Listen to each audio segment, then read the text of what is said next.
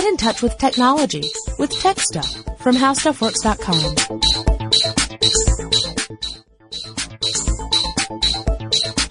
Hello again, everyone, and welcome to Tech Stuff. My name is Chris Pollette, and I am an editor at HowStuffWorks.com. Sitting across from me, as usual, because we're actually splitting this episode into two parts, is senior writer Jonathan Strickland. Didn't we do this already? Yes, we did. Okay. But it turned out to be longer than we thought. Yeah, the episode about the year in tech for 2012 ended up, Chris and I ended up being chatty Cathy's, and I think, according to Tyler, the full-length episode was about an hour and 17 or 18 minutes long, which we thought was excessive. So we decided to split that into two. So now, without further ado, we bring you part two of the year that was the tech of 2012, what happened. Other executive shakeups, we just did a recent episode about two big names leaving big companies. We had Forstall leaving Apple. He was the fellow who was Scott Forstall, who was kind of in charge of iOS, and there were several things that kind of led up to his departure from Apple. He went into an advisory position, but then would eventually leave the company. I don't think he's actually left yet. Right. He's still in an advisory capacity, but one of the many problems with his tenure was the Maps app for iOS. When the iPhone 5 was announced and iOS 6 was coming out, the Maps feature was heavily promoted in those releases because it was something it was the native turn-by-turn map application for the iPhone. And it replaced other apps that had been supported on the iPhone previously and now were no longer supported. Unfortunately, there was a problem. It was not always accurate. Some people had real problems with the Maps app. I only used it a couple of times. My wife has an iPhone, and so we used it on her device. And at the same time, I had Google Maps running on my Android phone. And while it gave us different routes to get to the same destination, in both cases, the route would have gotten us there. So there wasn't any problem along those lines. We weren't put on any phantom roads or sent in wild goose chases or anything. But there were other reports of some pretty notable problems with the Maps app, like finding out that the bridge that you need to cross is actually 4 miles further up the street than where you were told to turn, which could end in disaster for someone who is slavishly devoted to following the directions that their phone is giving them. I'm not saying that they're out there. I'm just saying that if they are out there, they're probably buying a new car now because their old one has been washed out to sea. Yeah. The other guy who made big headlines in leaving, apparently at some kind of a mutual agreement that he was going to be leaving, at least according to the sources within the company and right. To him. That would be Steve Sinofsky, who was instrumental at Microsoft in getting the brand new release out the door, Windows 8. Yep. He took the stage and introduced the Microsoft Surface tablet as well as Windows 8 to decent response. And then within a couple of months, there was the news report that he was leaving Microsoft effective immediately, which the effective immediately part suggested that perhaps it was a corporate decision to replace him. But the official word seems to be that it was a decision reached by both parties. Sinofsky, for his part, says that whenever you finish a project, it's natural to go ahead and think about what else would you like to do. I don't know. I don't know. Yeah. The departure to me seems pretty sudden for it to be mutual. Yeah. If it were mutual, I would imagine there would have been more of a gradual transition plan, something that wasn't so sudden. Mm-hmm. Because when it's that fast, it sends a very sharp message to shareholders. Now, if you have a transition plan and you say, all right, now that we've got Windows 8 out, Sanofsky's decided he wants to pursue something else now, we've got this transition plan in place, then you could ease shareholders into that and it won't be quite as big a shock. To me, that's the real giveaway to me. Now, I could be completely misinterpreting that, but that's how my brain works, y'all. Well, another big Microsoft news, they released a tablet. Yep, the Surface tablet. Yes. Now Windows 8 runs on tablets and computers, and it's got a couple different interfaces, one of which is designed to look very much like its Windows Phone software. Yep. The Surface uses a variant on this, the Windows RT. Yes. And it looks very, very similar to that. Surface makes news for a couple reasons. Not only is it a brand new tablet from Windows, or for Microsoft, and uses this new version of Windows, but it's Microsoft's taking its hand at manufacturing hardware as well as software, not just for the Xbox gaming system, but for a tablet computer too. Right, which caused a lot of kerfuffle. I mean, you had people asking, does this mean that Microsoft is going into direct competition with its partners? Because Microsoft is really known for providing the operating system and then other companies provide the hardware. I mean, that's traditionally how they've done their work with computer systems. That, they provide the operating system, but you buy your computer from some other company. For Microsoft to get into the hardware business with tablets, that sends the message of, well, now they're in the business of actually making the devices as well as the operating systems, which puts them more in a camp similar to Apple's, although Microsoft still licenses its operating system out to everyone else. So that's different from Apple, obviously. Apple is very much a closed system, and Microsoft's kind of straddling the line here. Microsoft, for its part, was essentially saying that the tablet was more to, it is a consumer device and they do plan on selling it to consumers, but that it was also more to show the capabilities of Windows 8 so as to get more hardware developers interested in creating devices specifically with the Windows 8 operating system in mind. It'll be interesting to see how this plays out. I know that I was reading articles that suggest that Surface sales have not lived up to expectations. But without having gone into further detail, I honestly can't speak more to that. It could very well be that it was a misleading headline. Often when you read these headlines, they say one thing, and then when you dive into the data, you realize that this might not be accurate, an accurate description of what's actually going on.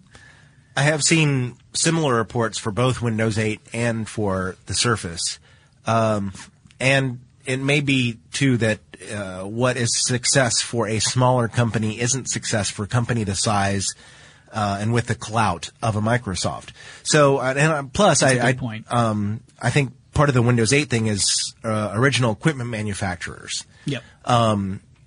Haven't the computer sales of computers have been off a little bit anyway this year. So I think that may have a part to play in it. Plus, we have the holiday season rapidly approaching as we're sort of in the middle of it, but we're coming to the time when people are buying new stuff for a lot of people. And by the time this airs, it'll be over. Yeah, exactly. So there will probably be new headlines generated after that. And also we have to keep in mind, Windows 8 is such a dramatic departure from the previous versions of Windows that it could be causing some people to hesitate. Because it is, when you look at it, it looks so different from the previous versions of Windows that it can intimidate some people. There is a learning curve to picking up an operating system, particularly one that, at least upon first glance, is so dramatically different from the ones that you're used to. So I'm sure that's playing a role as well. If people are in general having positive experiences with Windows 8, I would imagine that would even out pretty quickly. Well, plus the recession is still fading and it's not moving as rapidly as a lot of people would like, and so people who are happy with their Windows XP, Windows Vista, and Windows 7 computers are probably not upgrading just because they want to as quickly as they might have otherwise. Now, of course, Microsoft was not the only company to release a tablet this year. The iPad Mini came out from Apple. It still confuses me. Chris, seriously, answer me. Why would Apple release a smaller version of the iPad that's priced in such a way that it ends up competing with the iPod Touch, which in my mind really already is a smaller version of the iPad? Well, it's gotten very confusing this year as Samsung has come out with the second version of its Note. And then, Chris, can you answer me a question? Why would you create a phone the size of a small tablet and then call it a phablet? Because that's just wrong. And then Google came out with the Nexus 10, which is now competing with a segment of the tablet market that it was avoiding by creating the Nexus 7. Okay, I own a Nexus 7. Yes. Which, by the way, I like. I got the Nexus 7 early. I ordered it as soon as it became available, and I got it within a week. And it's a nice tablet. I like it. I don't use it as frequently as I'm sure some people use their tablets, which I think proves the suspicion I had, which is that tablet is just a form factor that's not really for me. Because even though I love the operating system and I do enjoy using the tablet, I just don't pick it up that frequently. But yeah, the Nexus 10 is now, it is interesting because now Google's competing against the iPad space and Apple's competing against the 7-inch tablet space, which is something that Steve Jobs had said he wasn't interested in doing ever. That he was focused mainly on iPad, and iPod Touch was kind of like that was viewed more as an iPhone without the phone, and the iPad was a tablet, and that there wasn't any interest to get into that 7-inch tablet market. Obviously, things change, and sometimes things change. Steve Jobs may very well have been fully behind the iPad Mini before his passing, because usually these products have been in development for a couple of years before they hit the market. And it may very well be that he had changed his mind but then didn't want to tip the cards when he said, no, we're not interested in that market. And cannibalize sales of existing 10-inch iPads. It still confuses me. It's the pricing that confuses me. Oh, well, it's because, the iPod Touch goes up higher than the lowest end of the iPad Mini.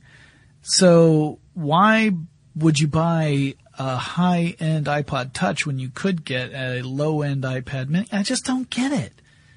And then there was the iPhone 5. If only someone could explain it to me. I know I'm not a finance guy, but... And a new version of the iPod Touch. Because, who would... Okay, I'm done.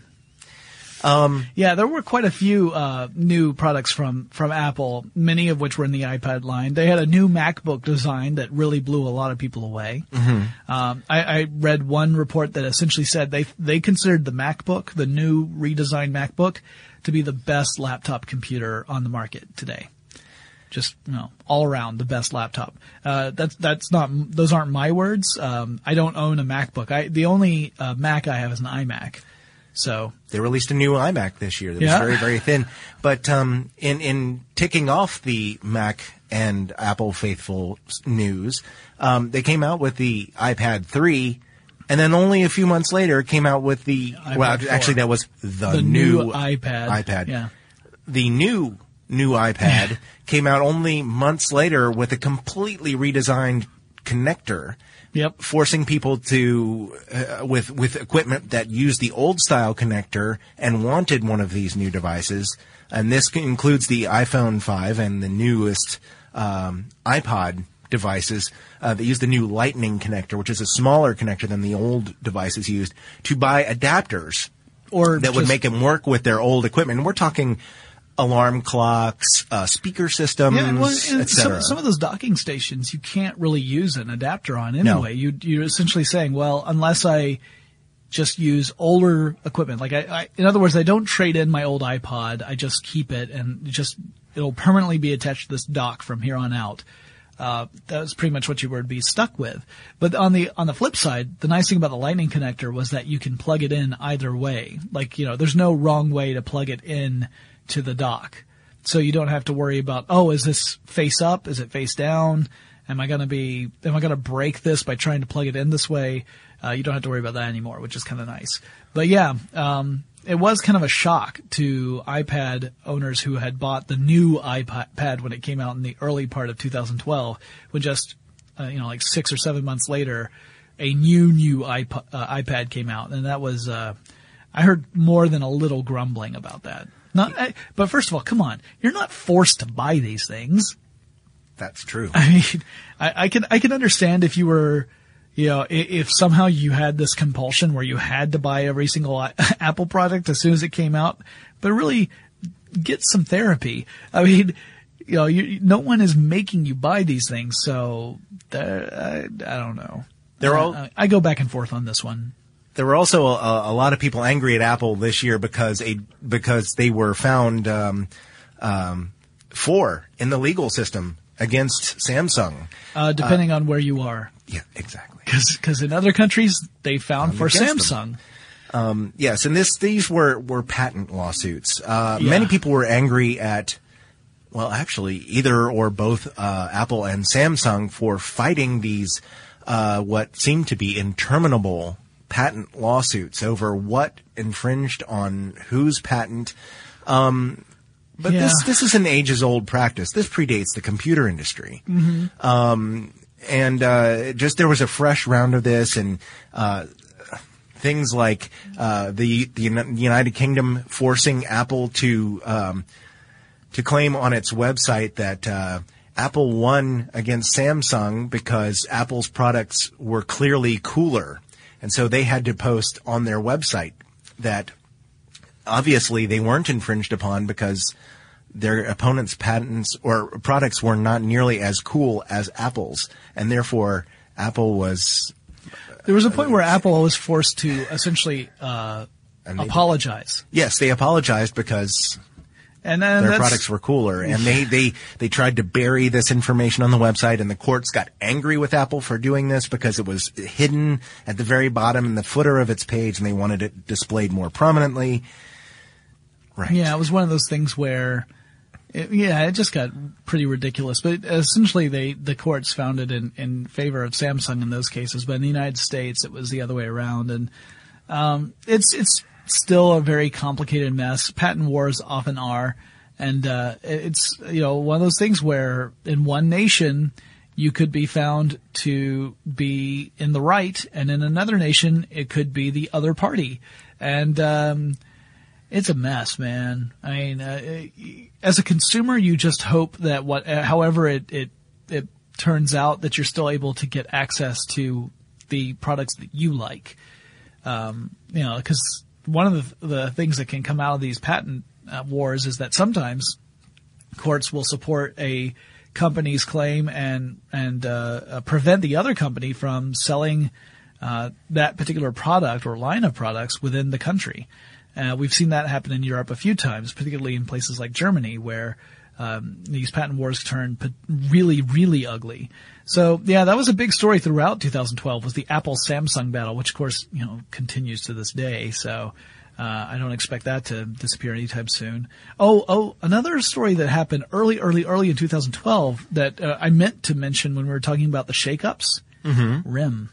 Oh, right. The co-founders of RIM, who were the co-CEOs of RIM, this is the company that, of course, makes BlackBerry phones, they resigned, which was not a huge surprise because the company had been in some trouble. They had been struggling quite a bit with their product lines and with the market share and just the public's perception of BlackBerry.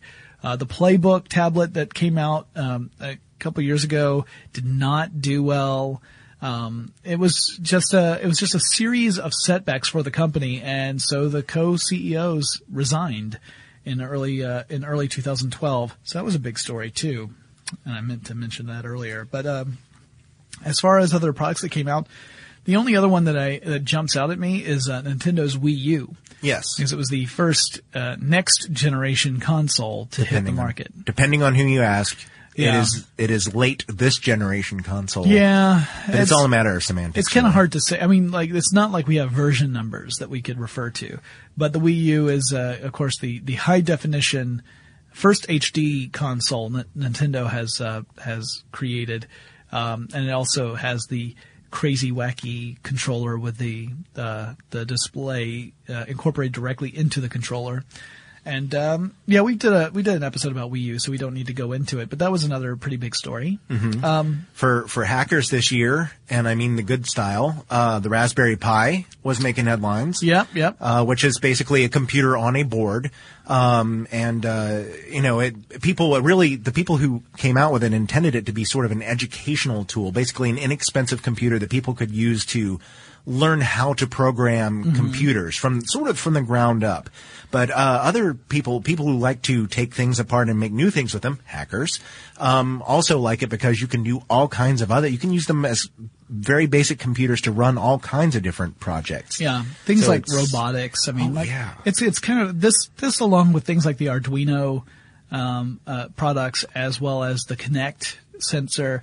These sort of off-the-shelf components are making it easier and easier for hackers to build really super cool stuff. Now, in some cases, the stuff is meant for sort of an artistic expression. It's not necessarily a practical product that's coming out of this, but it's to me, it's just as relevant as any other form of artwork. It's a kind of a way to express oneself, to use creativity. There takes a certain level of skill and knowledge to be able to create something that works and is aesthetically pleasing in some way. So I find these sort of things very exciting, both from the educational standpoint and from the artistic standpoint. I really am pleased to see more of those things come out. And we've heard about other very cheap computer on a chip systems since then as well. So that's an interesting trend, and I hope we see that continue. We had a couple of big science stories. Oh, I did too. I wanted to mention a couple other company related things really quickly. We don't have to get into it. We've done individual episodes about many of these things. One positive one was Google making sure that the people of Kansas City have their daily dose of fiber. Google, yes, they're rolling out, still rolling out as of the time we're recording this. The Google Fiber high-speed internet access. Kansas City was one of those places that competed to be the first fiberhood. And basically they had people sign up and say, this is where I live, and Google chose the places that were more highly populated with potential customers as places to roll out their high-speed internet access offering first for logical reasons. It's expensive to start this kind of networking from the ground up. But so far, it seems to be a success. And in more sad tech news, we've had the bankruptcy of Kodak earlier again in the year, the patent sell-off there. A once mighty film camera company has just had difficulty finding its niche in the new place of things, even though digital cameras have been among its offerings. Still not gone, but certainly has fallen somewhat. But yes, science stories. We had the Mars rover, for example. Yes. Yeah, the Curiosity rover was one of those stories that definitely captured attention and imagination in 2012. I had the honor and privilege of being invited on to This Week in Tech's coverage, live coverage of the touchdown, which meant that I was up at 12:30 in the morning here on the East Coast. But it was a small price to pay to be a part of a team that was really talking about the excitement behind this sort of exploration. One of the many things that was really cool about the Curiosity rover landing was the way they landed the rover through using a sky crane. If you guys don't remember, the rover weighed over a ton. And at that size, they could not use the traditional methods of landing a rover on the surface of Mars without risking damage to the rover's equipment. Because usually what they would do is use booster rockets to slow the descent and set down the rover, or they would use an airbag system and essentially drop the airbag from a certain height and then the rover would bounce on the surface of Mars and then extract itself from the airbags. But they couldn't really do that with the size and mass of this particular device. Yeah. So they used a sky crane. And in the past, those methods have not always worked as effectively as the scientists had hoped. So this brand new method using the sky crane was sort of a scary proposition. We weren't sure what was going to happen. Yeah, and it meant that a lot of the operation had to be automated because the delay in signals from that point in space to Earth meant that there would be like a 14-minute delay between getting a signal and being able to send a signal back. So you couldn't make minute corrections anything close to real time. You had to plan for as much as you could in advance and hope that the system worked the way you intended it to.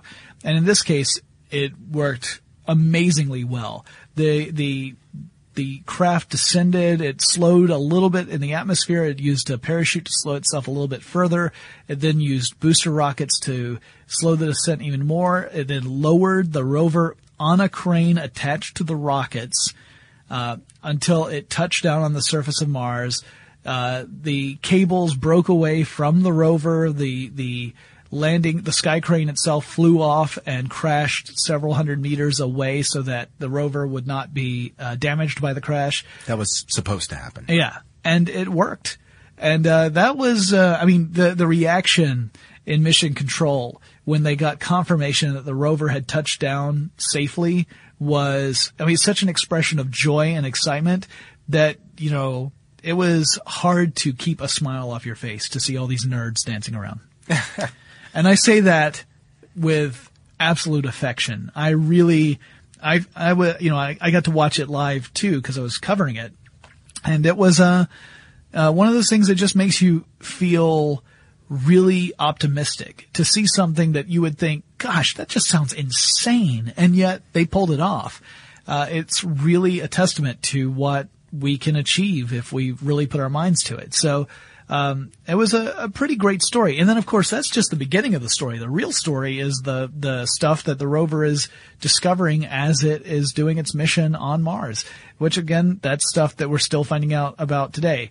Some of that became like some little false positives about stuff that got us excited at first, and then further discussion and further examination seemed to negate some of those early discoveries. Things like at first they thought that maybe there was methane present in amounts large enough to suggest that perhaps something organic could have been on the surface of Mars to produce that methane. But then after considering the possibility that the methane could have been brought along with the rover from Earth, and doing some further tests, it seemed to indicate that was a premature assumption, that the methane itself was not present in any significant amount on the surface of Mars. But take some, you lose some. Yeah, another flawless touchdown was a guy named Felix Baumgartner who didn't jump on the surface of Mars, was a little closer to home, but he did set a new record for or set the record. I know setting a new record is redundant, but set a brand new height from which he jumped from essentially space to parachute down to the surface of Earth and landed flawlessly. Yeah, your mileage may vary as far as the term space goes, but yes. But he did jump from a height greater than anyone has ever jumped before. Yes. And he did it, and it was, again, something I watched live, and again, it was terrifying. Absolutely terrifying to see this man step out on a tiny ledge the size of a skateboard attached to the capsule, hanging over absolutely nothing, looking down at the Earth, and then just letting go and falling. Keeping in mind that for the first portion of his descent, he had no control over his orientation or attitude at all in the air, because there wasn't enough air resistance for him to be able to position himself the way a skydiver would in a traditional jump. So, watching him kind of tumble was, my heart was in my throat. And then once he was able to use air resistance to help orient himself, it was smooth falling from there. Yes, and I agree with you. Watching him tumble around like that made me think that he was going to black out. Yeah. Thankfully, he did not, and was successful in landing. Slightly more successful than a bear named Bruno, who decided to jump from slightly farther out into a block of cement. Did not end as well. Those of you who are Looney Tunes fans will know what I'm talking about. But Jonathan's looking at me funny, which means he probably wants to hurry up now that we're going long and talk about the Higgs boson. Thank you. Yes, the Large Hadron Collider. This is actually the last story I have on my list. The Higgs boson is a theoretical particle that would help explain why matter has mass. Why does matter have mass? What is it that makes matter have mass? The Large Hadron Collider, they were talking about, this would be one of the reasons that they would conduct experiments there, is to see if there's any evidence for the Higgs boson particle. So this particle theoretically would explain why matter has mass if it in fact exists. Mathematically, it all seems to work out, but the problem is that we did not have observable or experimental data that would prove its existence. It was just one of those things that it would be awfully convenient if it did exist, because then it would explain this. Some experiments at the LHC this year brought up some data that seems to support the existence of the Higgs boson.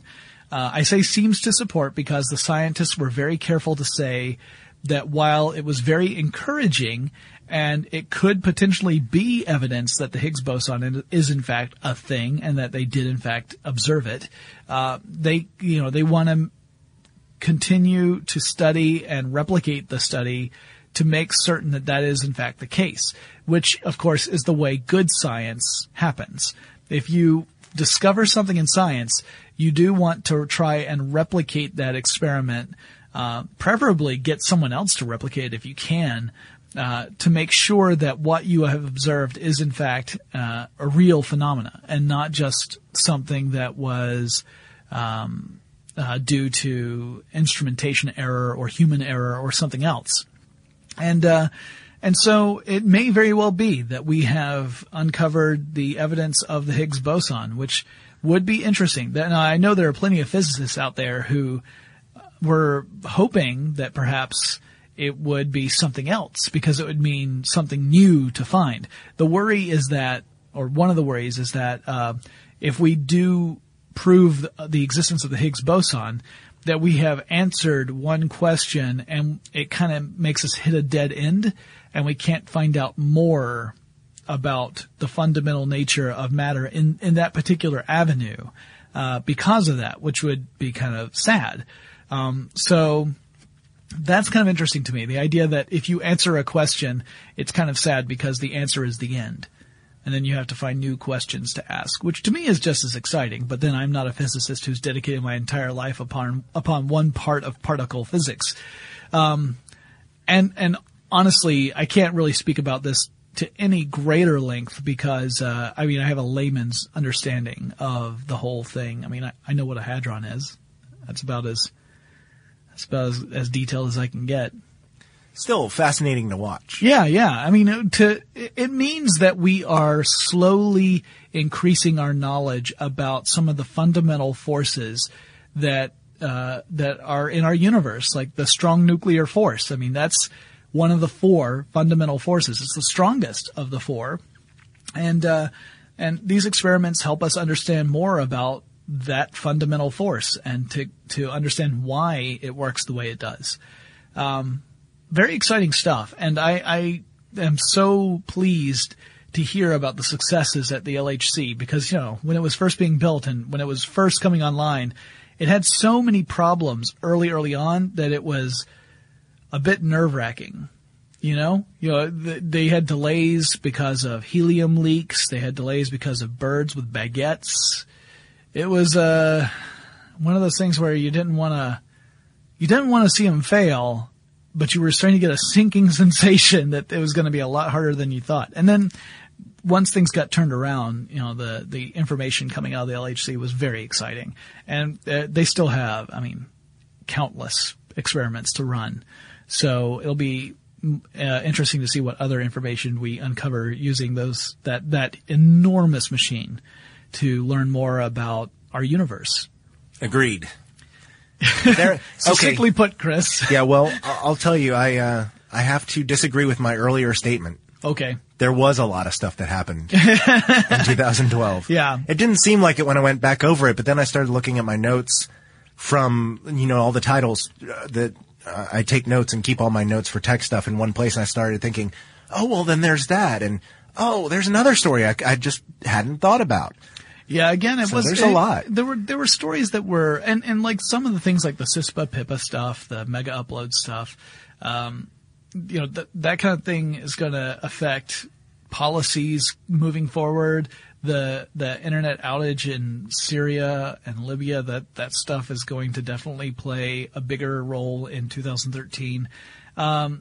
A lot of this we see as the continuation of trends and the escalation of trends. Yes. And I expect that 2013 will have even more of that. We may see some pretty dramatic outcomes to some of these stories.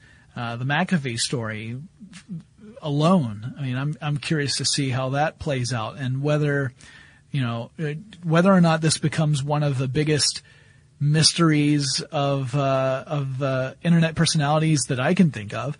I mean, if what McAfee says is all true, then it's got to be one of the craziest